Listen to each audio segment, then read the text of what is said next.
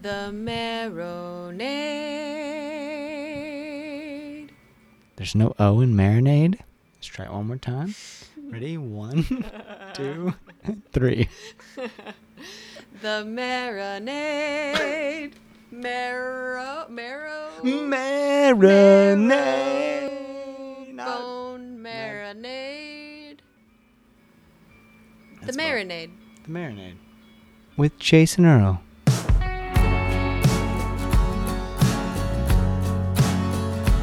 Well, don't lie to me, don't lie to yourself. We were much too sentimental, baby, to make it in the modern world. And I spent my nights alone in a road the wheels off. I simply ain't the first thief, honey, pulled up on a cross. And I don't believe that anybody here should cry for me. Welcome to The Marinade with Jason Earle, a free-flowing conversation about the creative process with creative people. This is episode 59, and our guest is Brian Fallon. Brian is best known as the lead singer and principal songwriter of the band The Gaslight Anthem. He also has an excellent project called The Horrible Crows and wonderful solo records, including his most recent release, Local Honey, which is a gorgeous collection of songs. Local Honey was released in March 2020, and you can order physical copies at brianfallon.net or from your local record store. It is a huge honor to talk with Brian, and I'm incredibly grateful for this opportunity. Everyone, my conversation with Brian Fallon. Tell me all the vicious things that no one knows but God. You simply ain't the worst that I've seen stumbling through the dark. And I'll take it to my grave no matter what they do to me.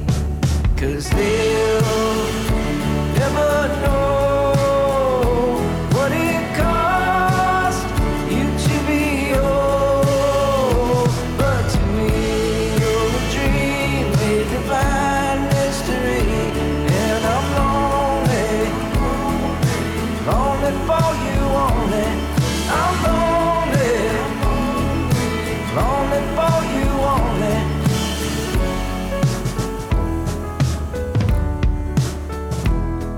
And maybe someday we'll get used to all this rain, tumbling like the money through my hands.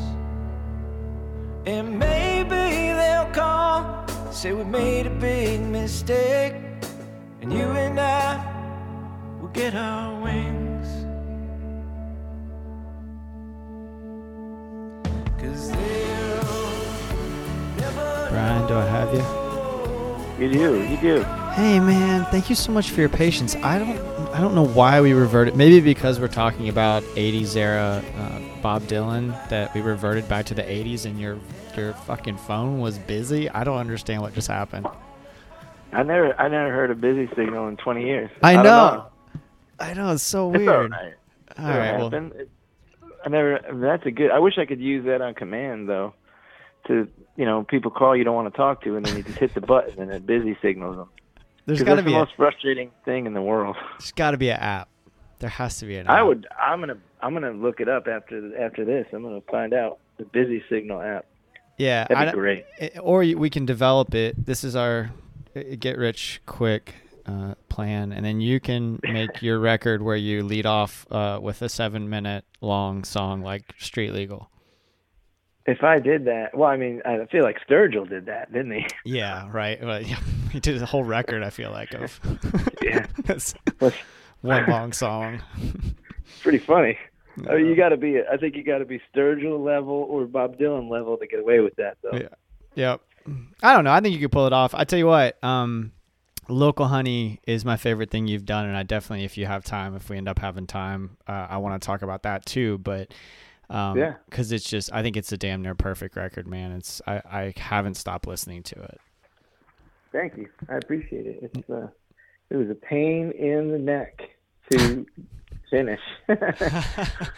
Well, I want to talk about that too, but let's kind of, for folks listening, kind of recap how we ended up here. You put something on Twitter about Bob Dylan's sort of mid-period, so to speak, records, and specifically you named Infidels, Street Legal, and Oh Mercy. And then we connected, and here we are. And I really appreciate your time and your energy. It's been super fun to go down the road of listening to those records that I wasn't necessarily all that familiar with. But then when I dove in, I realized, oh shit, I know this song. Oh, I know this song. Oh, I know this song. I just hadn't necessarily listened to them in that context. And it's so interesting to hear a song, for example, like Joker Man in the context of Infidels versus just how I knew it before. So what was going on that moment when you tweeted that? Like, what brought us here? Well, I'm big on the records in the mid period that that kind of get overlooked. Like everyone talks about the same old thing over and over again, and like there's like this like I don't think I can handle another discourse on Dark Side of the Moon. You know what I'm saying? Mm-hmm. Like I get it. Like I get it, but there's no new info coming up, and I think that there's a lot of stuff in the middle period, but like rock and roll is a weird game where I guess like probably for the last like 5 years I would probably say that I've been looking at artists' careers in their mid periods, because I find I keep reading these things about people talking about like they peaked at a certain age or they ran out of songs, or whatever. And so in my head, naturally being in that age group of like 35 to 40, I go, well, that can't be possible, And so I started like a little bit of like a neurotic mission to prove myself and my insecurities wrong. That's where this really started from, and that was 4 years ago. And to see, is that true or is that not true? Can that be disproven? And I've been finding some real home runs with this, and not only Bob Dylan, but I found a few things. So that's where the tweet was coming from, that there's a lot of like mid-period stuff that gets ignored. Well, it does get ignored, and it's interesting going back and revisiting it, because those 3 records are very different. And I don't think of them in the same way that I do think of the sort of canonical Dylan records. And maybe I'm mischaracterizing them in that way, but if I don't, when I think about the ones that are in the canon, I think about Free Willin' and I think about Blood on the Tracks, and those things come to mind. But what's interesting for me, and I want to hear your thoughts because I know you came to Dylan very differently than I did. I didn't get, like, nobody around me was listening to Dylan. I'm about your age, and nobody like was listening to Dylan. I didn't have like, my cool uncle was like turning me on to Skynyrd and the Allman Brothers and the Eagles. There was no mention of Dylan, and my dad was listening to bluegrass. But you kind of, so I got into him in Time Out of Mind, like that. I almost like contemporaneous, wow. Okay, contemporaneously. So we would have both been in like mid high school, I guess. I was graduating high school. I remember when that came out. Yeah. So I graduated in 99. So, yeah, 98 for me. So okay. 1 year earlier. All right. Yeah. So that's, when that record came out, I heard it in real time. I was at the record store and I heard a song and I was like, who the fuck is this? I knew who Dylan was, but that Dylan is so different from the other Dylan and what we're talking about. But you kind of grew up on that stuff, right? Big time. Yeah, my mom was all about it. It was just like, Bob Dylan and hymns, and that was it. Like there's like maybe a few mentions of, like there was a couple other things around, but like, I heard a Bob Dylan record probably before, maybe before I could talk. So that was a thing. Like she was always interested, but my mom was a folk singer in the same time. Mm-hmm. Is the exploration that you've done, looking at those mid periods, has that translated into your own creative process? Oh, sure, definitely. Because I think that it's a little bit of a roadmap of, where you can go and where not to go and that kind of thing. Because like I feel the one thing where that I've never felt like much of a Bob Dylan parallel between my life and his, or his work and my life. I've never felt like the connection between those two things. Like I just don't think we're at all similar. But the one thing I do find a connection with is somewhere in that period, I guess from, I guess Street Legal, probably all the way through. Maybe you have to move a couple records out. Like, I think you have to take, like, Down in the Groove and Saved and Knocked Out Loaded and all that. You have to take that out, and Empire Burlesque. You have to take those out of consideration. But, like, the records like Oh Mercy and Infidels and Street Legal and even up to Time Out of Mind, that those are the records that I think I heavily identify with those records on a personal level, sometimes more than the earlier records. And that's not true for now. Like, I think that I identified with some of these records more immediately as soon as I knew that they were existing. What do you think that is? Like, where does that come from? Well, I think that there was like a certain sense of like, there was a certain, like, I don't want to say arrogance, but I have to. In his early work, there was like, he knew that he was the dude. He knew that he was like touched by the hand of God, of like musical geniuses. Like, it was Elvis Presley, and it was him, and it was the Beatles, and like, there was these people that defined and changed the generations, permanently. And he was well aware of that. Like, you can tell, by listening to the music or the way the things he said, you could sort of surmise that he was aware of his effect on. You'd have to be a fool not to be, and he certainly wasn't a fool, Right. So for me, it was like watching Superman be Superman. You'd be like, well, yeah, it's cool, but you're Superman. That's why you could do that. Right. And I'm not trying to discredit. Like, I'm not trying to discredit anything. But like, when I see a bird fly around the backyard, I go, that's cool. But if I see Superman do it, I'm like, well, of course, it's Superman. Yeah. Like, you sort of expect these feats from them. And not to say that discredits what it is. It's just not relatable. Right. Like, it's like there's a few records in the world, like I like the Beatles records or Born to Run or something. Like, those aren't relatable records because they're I'm not from a musician point of view. Right. I'm not trying to say they're not relatable in a listener point of view, but like, to set out to say like, I'm gonna write a song as good as that, you're like, you can't. There's no chance. But in that period when he came around with these other records, there was like, there's something human in there that I found where it's almost like he like let the Dylan down. You know what I mean? Like, he let the curtain down a little bit. I think after that Saved period, he was kind of like, yeah, I don't know about this or whatever, but he, like, to say like a song like Most of the Time, that's pretty bare, and it's not clever. That's the one thing. It's none of them are hyperly aware of themselves by like, like, some of the songs are such wordplay that you can almost hear him joking and laughing on the recordings, and I almost think that he like knew he was being clever, Whereas like this stuff, it doesn't sound like that. And you got to remember, people counted him out. Like, after some of the, I don't know what year it was, but like, I know by Empire Burlesque and Shot of Love and Knocked Out Loaded, they were like, nah, you're done. They're like, this guy's a has-been. So much to unpack Does that there. make sense? It makes a ton of sense. Do you think, I want to revisit what you said there about like, you're not, as a musician, as a songwriter, you don't shoot necessarily for Born to Run because it is so monumental. Yeah.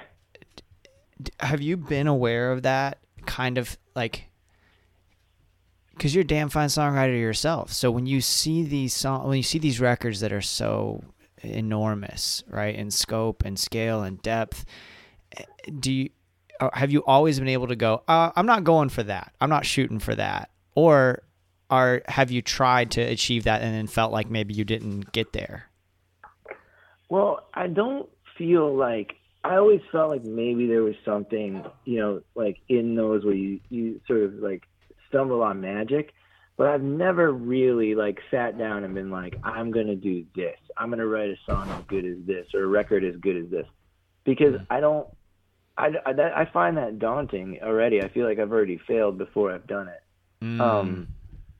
You know what I mean? Like like I couldn't even start out to think like, how would I write, Meet the Beatles? Like, how do I write a record as good as that? Even now I hear those songs, and I hear Dylan's early songs. Like one in particular that always sort of like gets me is like Subterranean Homesick Blues, like that one. Like I've thought to myself, like, well, that's like, it's kind of like a wordy thing over like, like a blues shuffle. I'm like, you could probably try something like that and see what it would sound like. Right. I don't think so, though. I don't think that's a good idea, because every time I've sat down and been like, well, what does that sound? It sounds like garbage. I know. I've tried. Is that you saying that, or have you brought those songs to other people and they're like, nah, you're not there yet? No, I'm not fool enough to bring them to other people. That's for sure. I'm a great editor. I might be a better editor than I am, like anything else, as far as like, knowing when that might not be the thing. Right.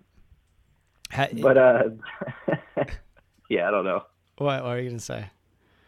Well, I think that like sometimes, in my experience, like with me, the people, they always would say that. They'd be like, well, maybe it is pretty good, and then I send it to them, and then they're like, no, I told you that. Why'd you waste that step?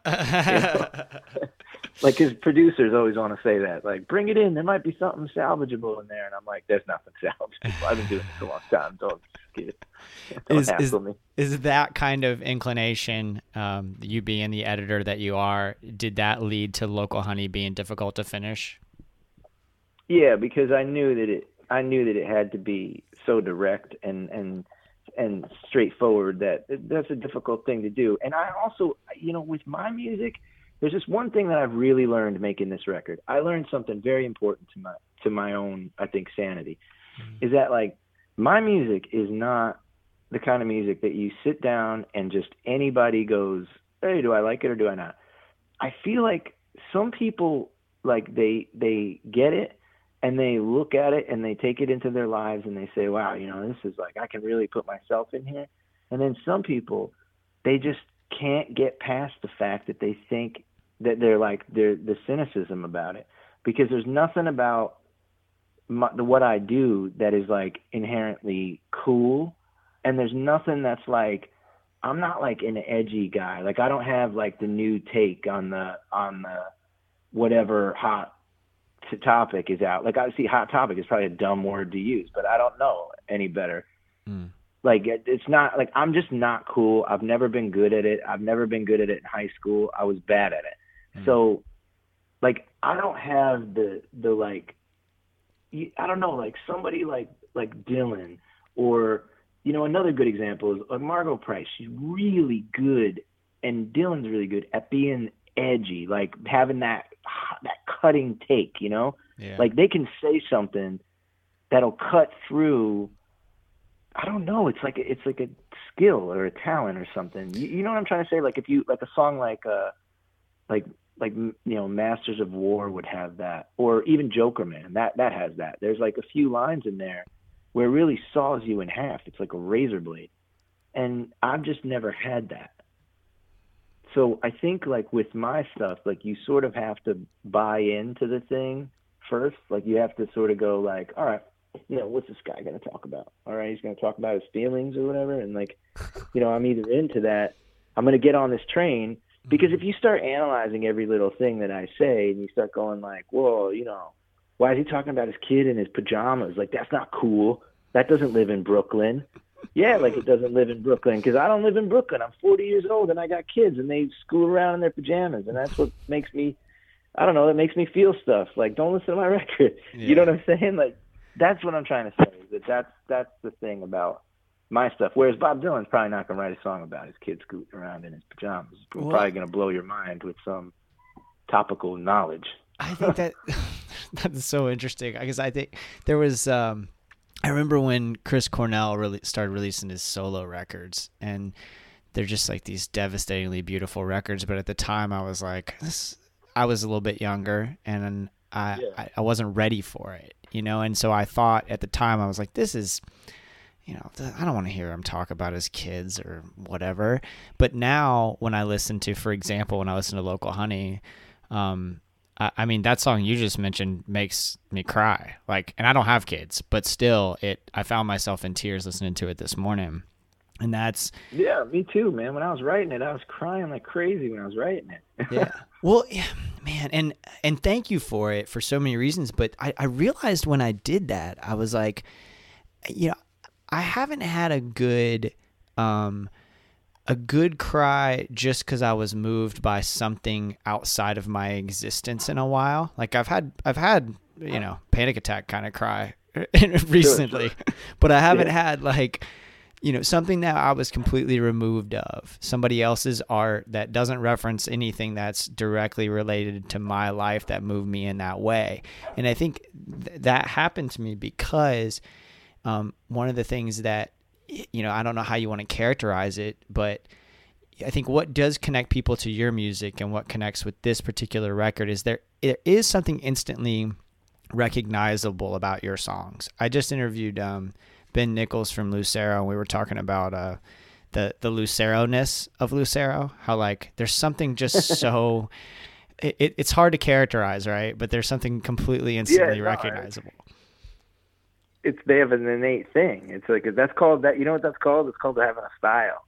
It's a unique style. That's what it is. It's like, but nowadays, people will. That's what I'm trying to say to you is that a lot of people will criticize you for the very thing that makes you unique.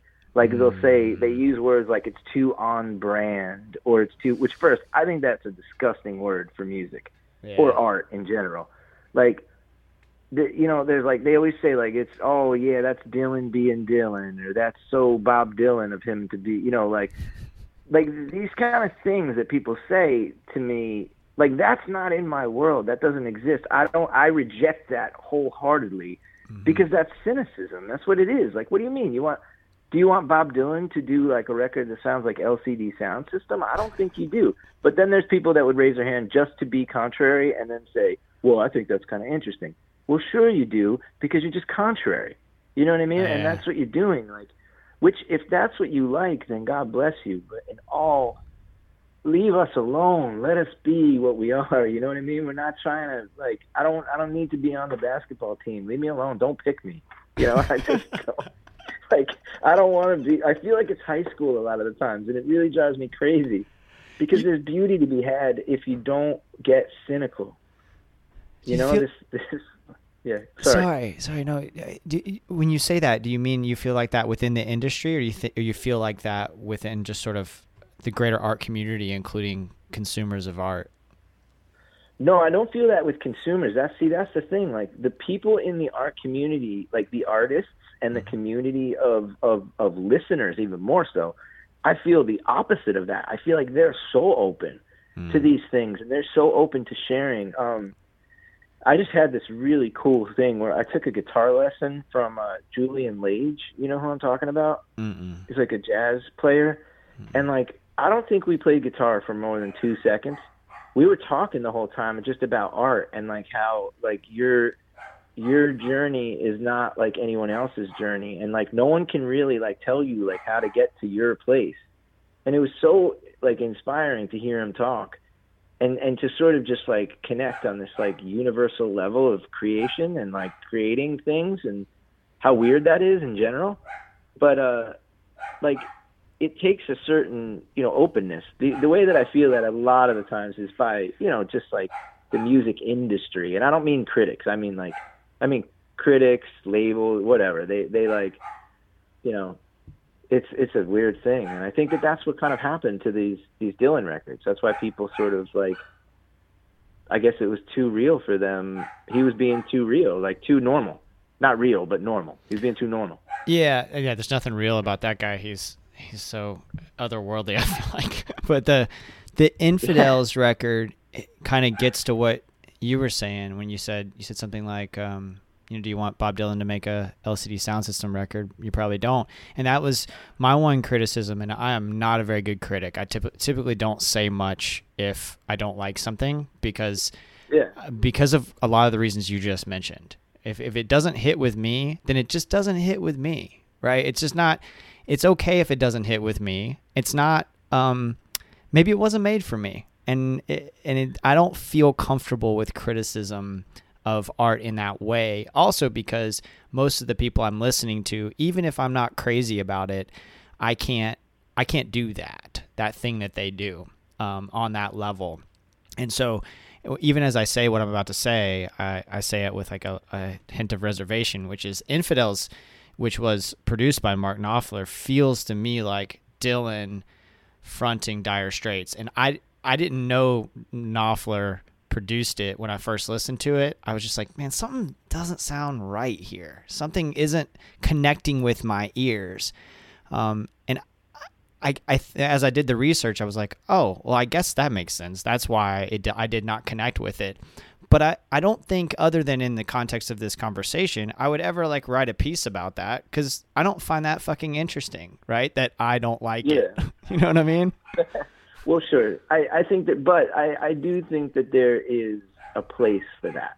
Like, I think that if you were to say to Bob Dylan, he releases this record and that's not moving you, and I don't know, you worked at some place like to be a critic, I think that it's not fair for you to say, well, I like this kind of music and Bob Dylan's not doing that kind of music, and that's where I think he should be in his career, so therefore I don't like anything he does other than what I think. And I think that is a thing that's not sort of like, I think that's just not reasonable.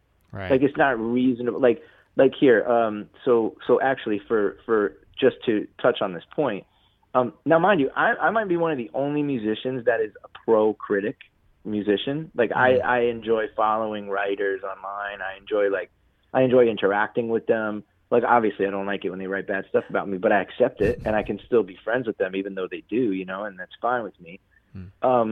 But here, just to touch on this point. So, like, there was a bunch of people that, like, okay, so the Enemy, right?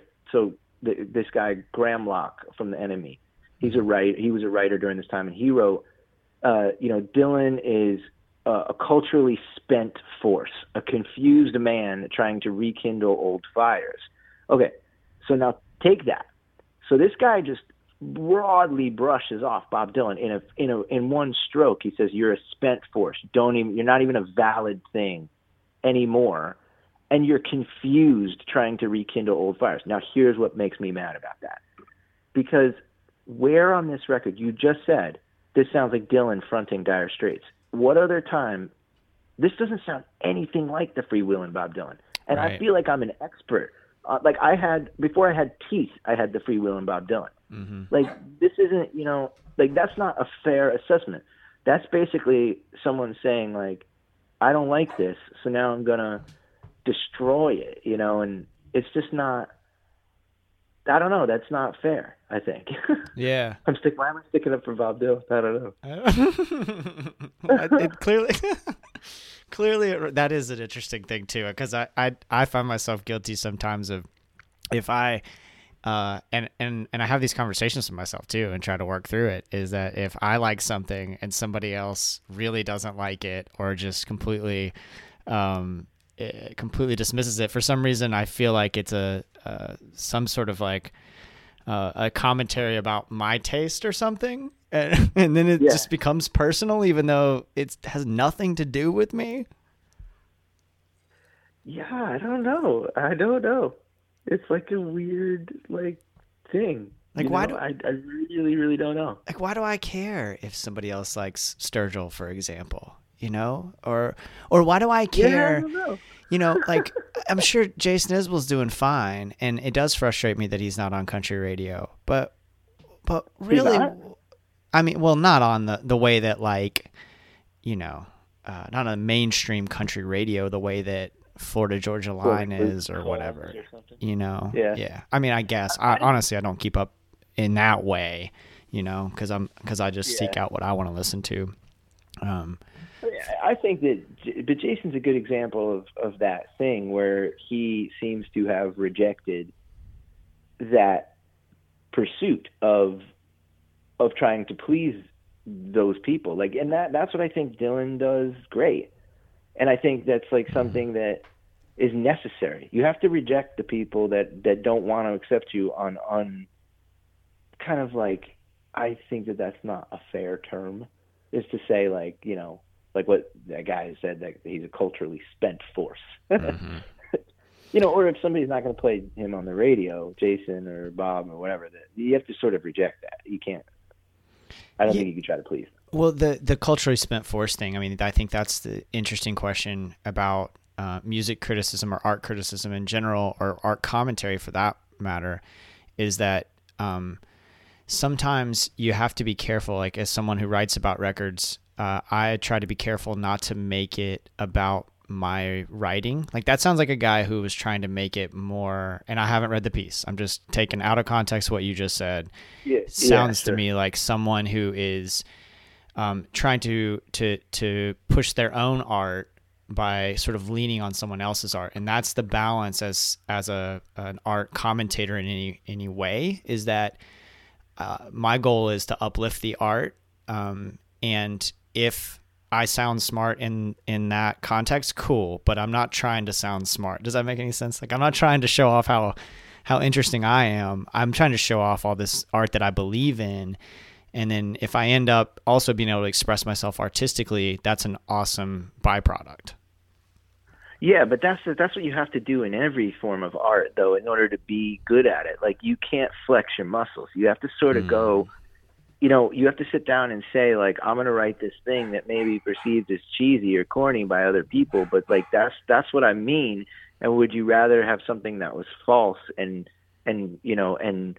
well crafted, or would you rather have the truth? And I feel like that's why I like these Bob Dylan records better than maybe even sometimes now better than other ones, because, you know, like I don't know. I mean, for me, if you're going, like, people are gonna get so mad at me for saying this, but like, if you're going like head to head, like, you know, people say the big favorite is Blood on the Tracks, right? Mm-hmm. But if you're saying Blood on the Tracks versus Time Out of Mind, I think it's no contest, Time Out of Mind. I'm with you.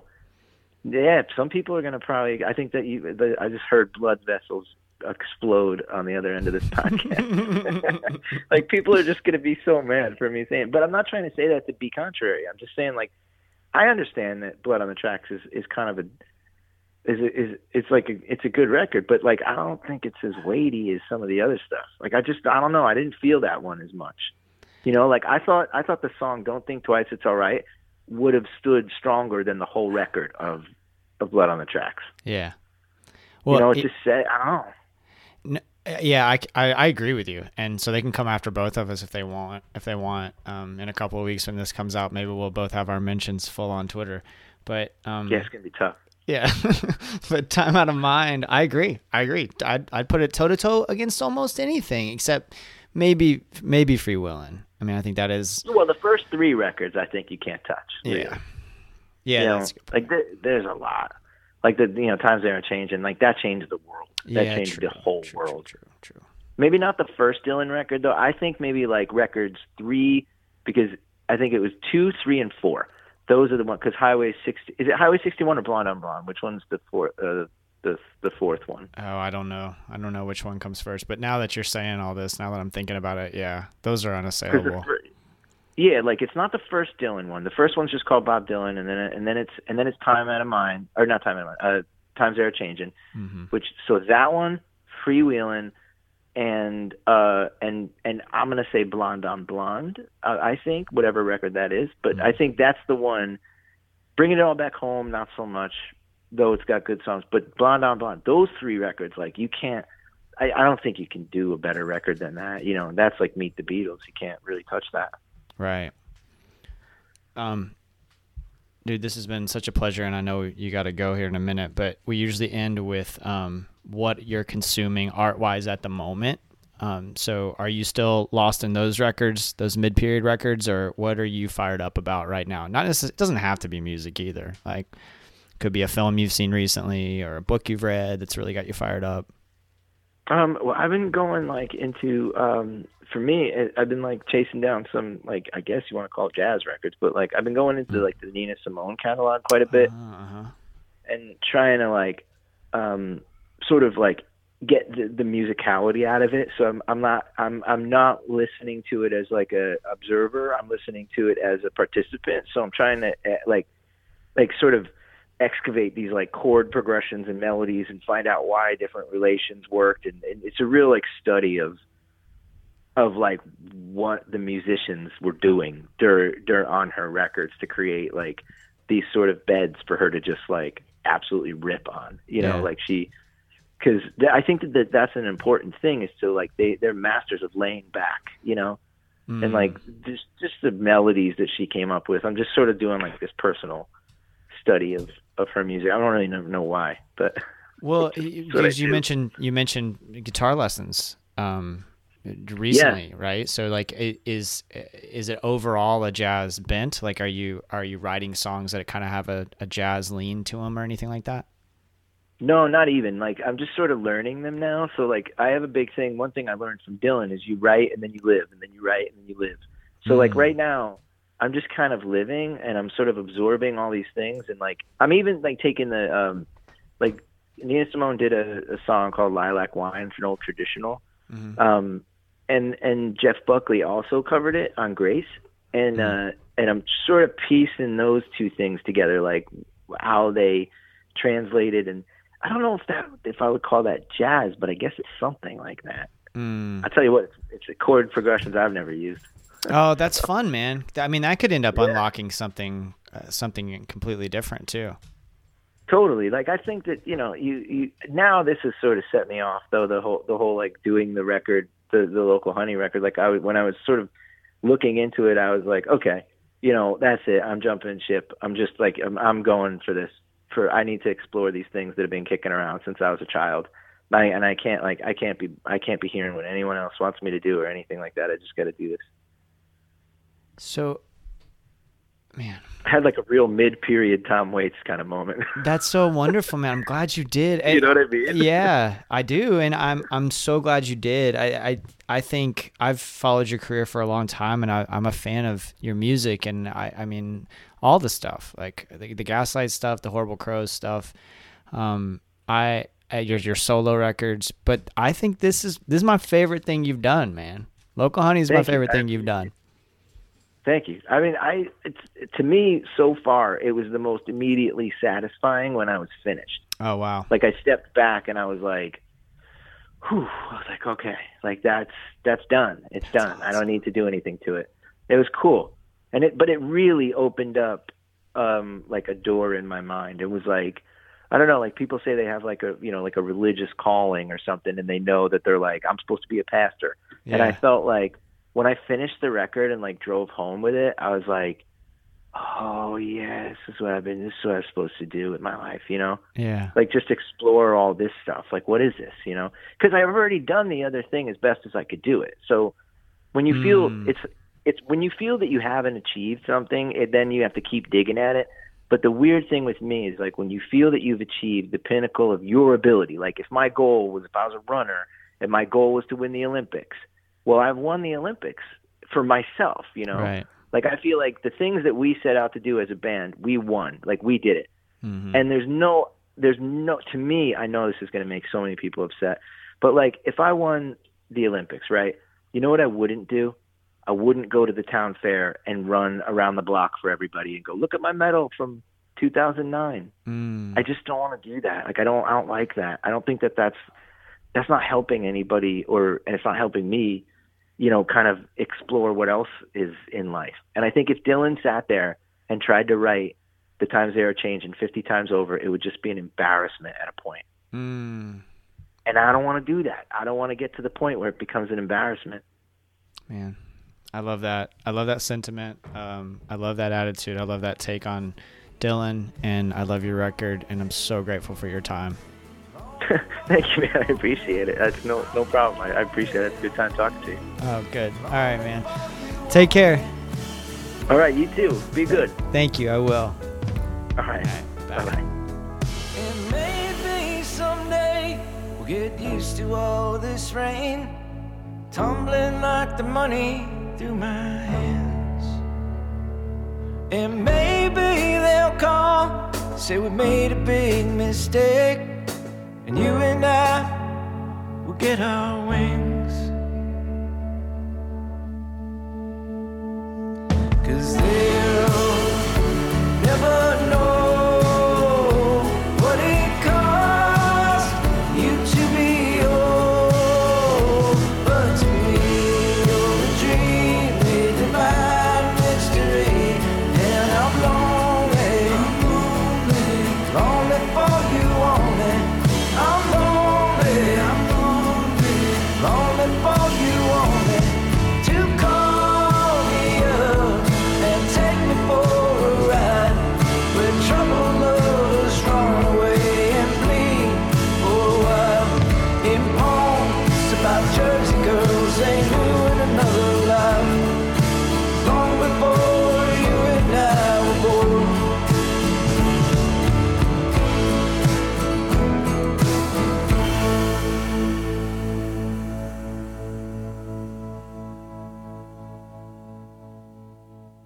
Brian Fallon, y'all.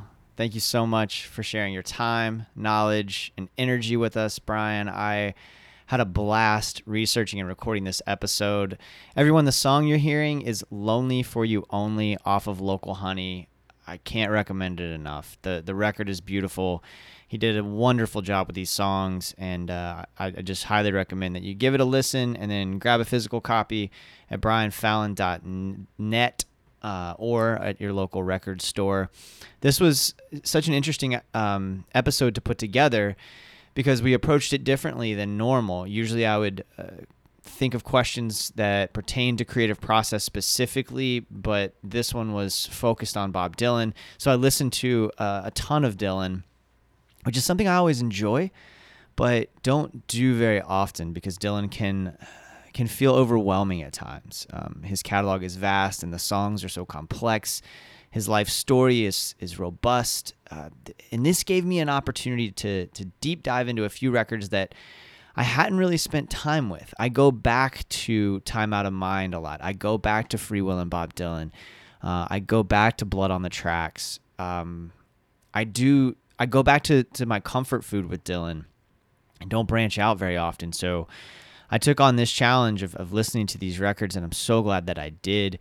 If you like what you heard in this conversation and you don't already, please follow The Marinade on Twitter, Instagram, and or Facebook. Just search at Marinade Podcast, marinadepodcast.com for all things Marinade, including written pieces like a recent review I published of American Aquarium's brand new Shooter Jennings-produced album, Lamentations, which is wonderful, as well as my ranking of Jason Isbell's 30 Best Songs, another project that was born of Twitter. We love interacting on social media, especially on Twitter. I'm pretty active over there. So if you want to say hi, give us some kind words or some feedback, that would be awesome. Tell a friend about the show. That's a huge way to help. It's free and it's easy. Give us a subscribe on your podcast app and a 5-star rating if you're so inclined. That makes a big difference for us as well. Most folks learn about the show by word of mouth. So, speaking of spreading the word, we have other ways to do that. We have new hats. They will be arriving in late May, but you can pre-order now, and I'll ship one out as soon as they arrive. It's a black and white hat made by Dome Hats out of Jacksonville Beach, Florida. I wanted something I could wear regularly and be excited to wear, and this is definitely that. If you really like what we're doing, please consider joining our Patreon community for just a few bucks a month. You can gain access to Patreon exclusive content like our show Jason's Journey, where I talk about the moments that shape my creative life. We also release sneak peeks of forthcoming episodes or even entire conversations over there with other creatives that maybe aren't recorded for the broader audience, but are strictly for our Patreon community. We also just interact more deeply with the show. And I often take questions over there. We check in on each other. It's a really, really cool place. So if you can swing it, that would be great. If you don't want to make that commitment and you just want to show appreciation for a particular episode, we have a Venmo at The Marinade. I understand that folks are going through it right now, so please don't feel any obligation to do any of that. I'm going to keep doing this show regardless. It gives me so much joy.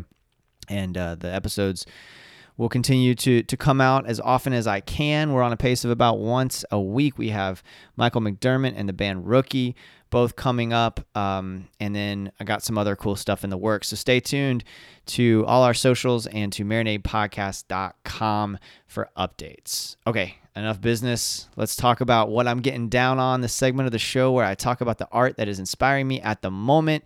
Lots and lots of records on my radar, lots and lots of new releases. Lucinda Williams has a new record. Her masterpiece, Car Wheels on a Gravel Road, was my introduction to Lucinda many years ago. I don't say this lightly. I think her new record, Good Souls, Better Angels, is my favorite thing that she's done. It is a big, bluesy, hopeful, brash, rebellious rock record. There's a really cool piece on highwayqueens.com written by Michelle Lindsay about the record that I recommend you check out and then listen to the album, man. It's just wonderful. A good friend, Jordan Foley, has a couple new singles. He was actually able to get in the studio and record a couple of things during this crisis. I would say they are my favorite of his songs. I like Jordan's music a lot, and I care about the person a great deal as well. But this is it. Like, this is the best thing he's done, and I think he's got a whole record full of great songs on Give to Get a Day. But these two are the best, and you can find those. You can actually order those before they hit streaming sites, and get them early. On Facebook, you can connect with Jordan, or on Instagram. He's pretty active on both of those channels right there. So check those out. Highly recommend them. I'm not sure when he's going to release the singles themselves, but they are just great songs. I've also been listening to a fair amount of hip hop. Pink Sifu is the artist I've been listening to the most recently. Just trying to continue to branch out. I think I saw something on Pitchfork. I don't know. Somebody wrote about him, and I started listening to his records, and it's just real adventurous. Just real adventurous stuff. He's all over the place, and he's got a lot to say. So Pink Sifu, I highly recommend you checking out. Just so much great music right now, y'all, and I'm so grateful for everybody who listens to this show and who interacts over on social media, or sends us emails, or tells friends about the show. Just thank you so much, everybody. This was another honor. And until next time, if you can do it, go out and create something. Please don't put pressure on yourself. Regardless, cheers, y'all.